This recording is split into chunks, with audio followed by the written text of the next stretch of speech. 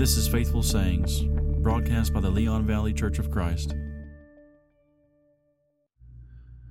Well, thanks for tuning in. The Bible says this in Hebrews 3 and verse 12. See to it, brothers, that none of you has a wicked, unbelieving heart that turns away from the living God, but exhort one another daily, or encourage one another daily, as long as it is called today, so that none of you may be hardened by the deceitfulness of sin. I think one of the positive things that's come out of the last few months, though our lives have been interrupted and disrupted by the coronavirus, one of the positive things that's come from that is a new appreciation for the encouragement that we derive from being with God's people and worshiping Him together.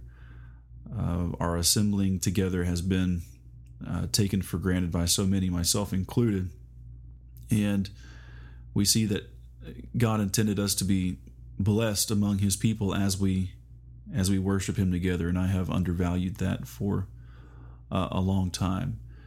And I think you understand that I'm not suggesting that assembling or corporate worship or going to church, as we call it, is kind of like this roll call or magic bullet solution, whereas just showing up, we derive the benefits that are spoken of in Scripture. But going to church, as we say, we don't do that, or at least we shouldn't do that simply to, quote, go to church, but because we want to study God's Word. We want to draw closer to Him through the reading of that Word and drawing near through His people and praising Him in song and in prayer and giving of our means out of a sincere desire to be pleasing to Him. This is what those things, those expressions of faith, are what bring joy and spiritual refreshment and renewal to God's faithful people.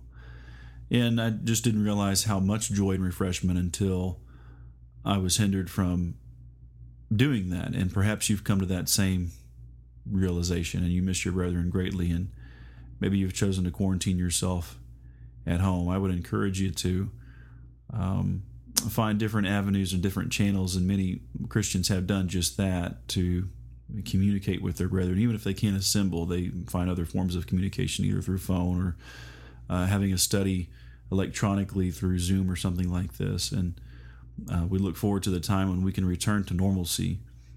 I'm thankful that I'm part of a group that has continued to assemble in some form or another, either whether it be in the parking lot or having a physical assembly with some precautions in place, like social distancing and all the things that we're familiar with by now, unfortunately.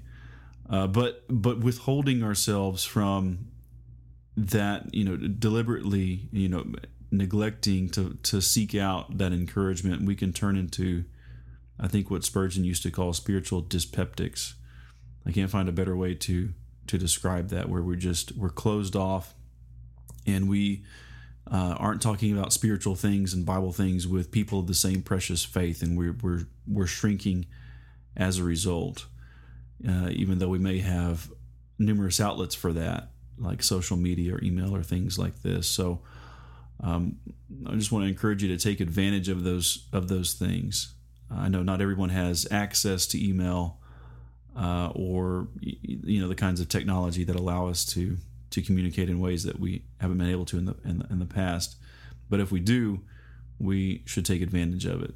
And I've been thinking so much about the blessings associated with assembling and worship, and I have just a few thoughts to share with you about that. Certainly Hebrews 3:12, we just finished a Hebrews study not that long ago. Last week, I guess, in fact, was our last one. And it had so much to say. The writer of the Holy Spirit has so much to say by way of encouragement to those brethren who were, for a different reason, not because of disease, but because of persecution, had all these obstacles to assembling and encouraging one another, and they were just beat up and shrinking, and spiritually they were just wasting away.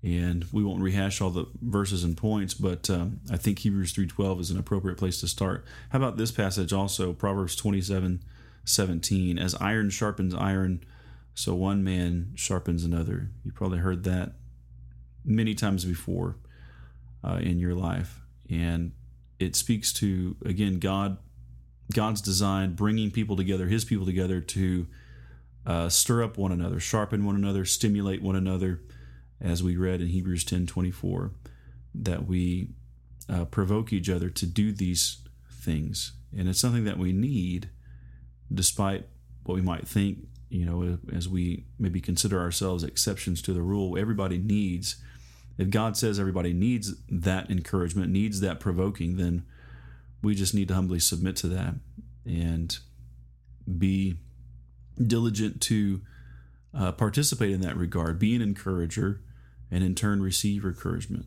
So many opportunities can slip through our fingers as the years pass that may have not have been obvious in the moment, but they're just little times of inconvenience where we turn away from an opportunity to write a card or pick up the phone or write an email or something like this, send a private message via Facebook and offer some words of encouragement or comfort to our brethren.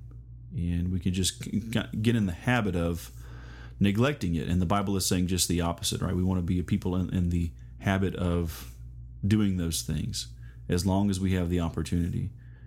And the people with whom we join ourselves, whether we're talking about, in a social setting or a local church setting, or who we work with, the people to whom we join ourselves, our families, are going to affect us for better or worse.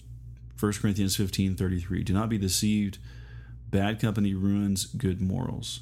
And so we can be sharpened in one of two ways. We can be sharpened to ungodliness, or we can be sharpened to greater holiness. And really the choice is ours. What are we going to prioritize? Are we going to prioritize being with God's people, finding a way to get in touch and encourage them and worship with them and be, imitate the dedication and the zeal and the continual worship we see in those early disciples who were threatened in different ways and in a lot of ways that, we aren't.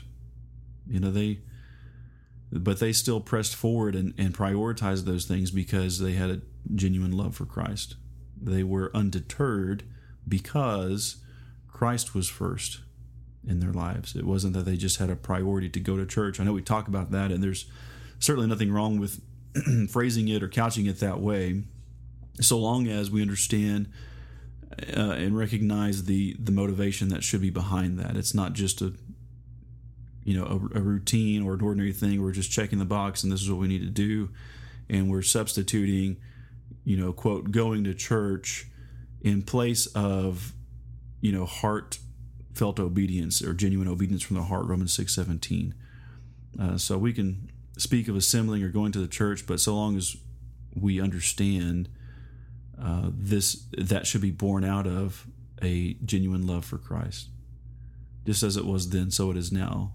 Saints, Christians still have the most important thing in common, and that is that love for Jesus and His truth. And they have that singleness of purpose because of that. Christians should. Philippians 1:27, striving together for the cause of Christ, teaching the lost, being open, having open and honest discussions about the Bible and what God's will is, and not shirking that duty and not running away from it, but embracing it. And being drawn together because of their shared love for God and His Word. Those Christians, those people who became Christians on Pentecost, in Acts 2 and verse 42, it says that they continued steadfastly in the apostles' doctrine and fellowship, the breaking of bread, and prayers. So they were frequently together. I mentioned social settings, local church settings, places of employment. So a lot of those are going to overlap, especially when we're talking about local church and social interaction. I know we have to be careful there because the church, whether we're talking about the church in the local sense or universal sense, it's not a social institution meant to meet social needs, but there are some social benefits that we derive, and you see that in Acts chapter 2 as well. In verse 46, for example, they shared with those in need every day. They continued to meet together in the temple courts. They were of one heart and one mind, and they were taking their meals together with gladness. Right? So they were, first of all, committed to the spiritual work and understood the spiritual nature of the church as they were in the apostles' doctrine, working together in the word, growing spiritually together, worshiping together, observing the Lord's Supper. But they were also just spending time together, just enjoying being with one another. And it's good just to be reminded that there's other disciples of Christ in the world who recognize what's most important. And those things, when that's the case, even when we're together in like a social setting, that's what we're going to talk about. And those things continue to come up, right? We talk about family issues, and we talk about culture issues, and we talk about maybe things we're wrestling with as individuals or Bible questions that we have. And, we're sharpening each other in that way. Again, because we have that most important thing in common. We're hungry for the apostles' teaching. We want that truth. And that's crucial, Scripture says, to being in a right relationship with God. 2 Thessalonians 2:10, Paul says that those who perish because they didn't receive the love of the truth so as to be saved. Right? So Christians, they love the truth. They desire the sincere milk of the word so that they can grow by it. And they, in a sense, feed off of one another as they share that word and study that word, the word of God together. When a man is hungry, he doesn't have to be told to go and find food. Right? He reacts. He knows that's what he needs to do, to seek it out. And likewise, I don't think those brethren in Acts chapter 2 were in a place where they had to be cajoled or enticed to be together or to assemble and to worship. They just did it because of who they were. They did it because of who they were. They gravitated toward one another. They were drawn together by a common love for God, His Son, and His Word. And that also explains their devotion to one another as well. And they're desiring to build up one another and share with one another so that there wasn't a need among any of them. Everybody was provided for. And true saints today faithfully do the same. And they enjoy all the blessings that come from that fellowship. Well, I appreciate you tuning in. We're going to continue with these short Bible studies until we begin a new series in a book or topical study. Thanks again for tuning in. This has been Faithful Sayings.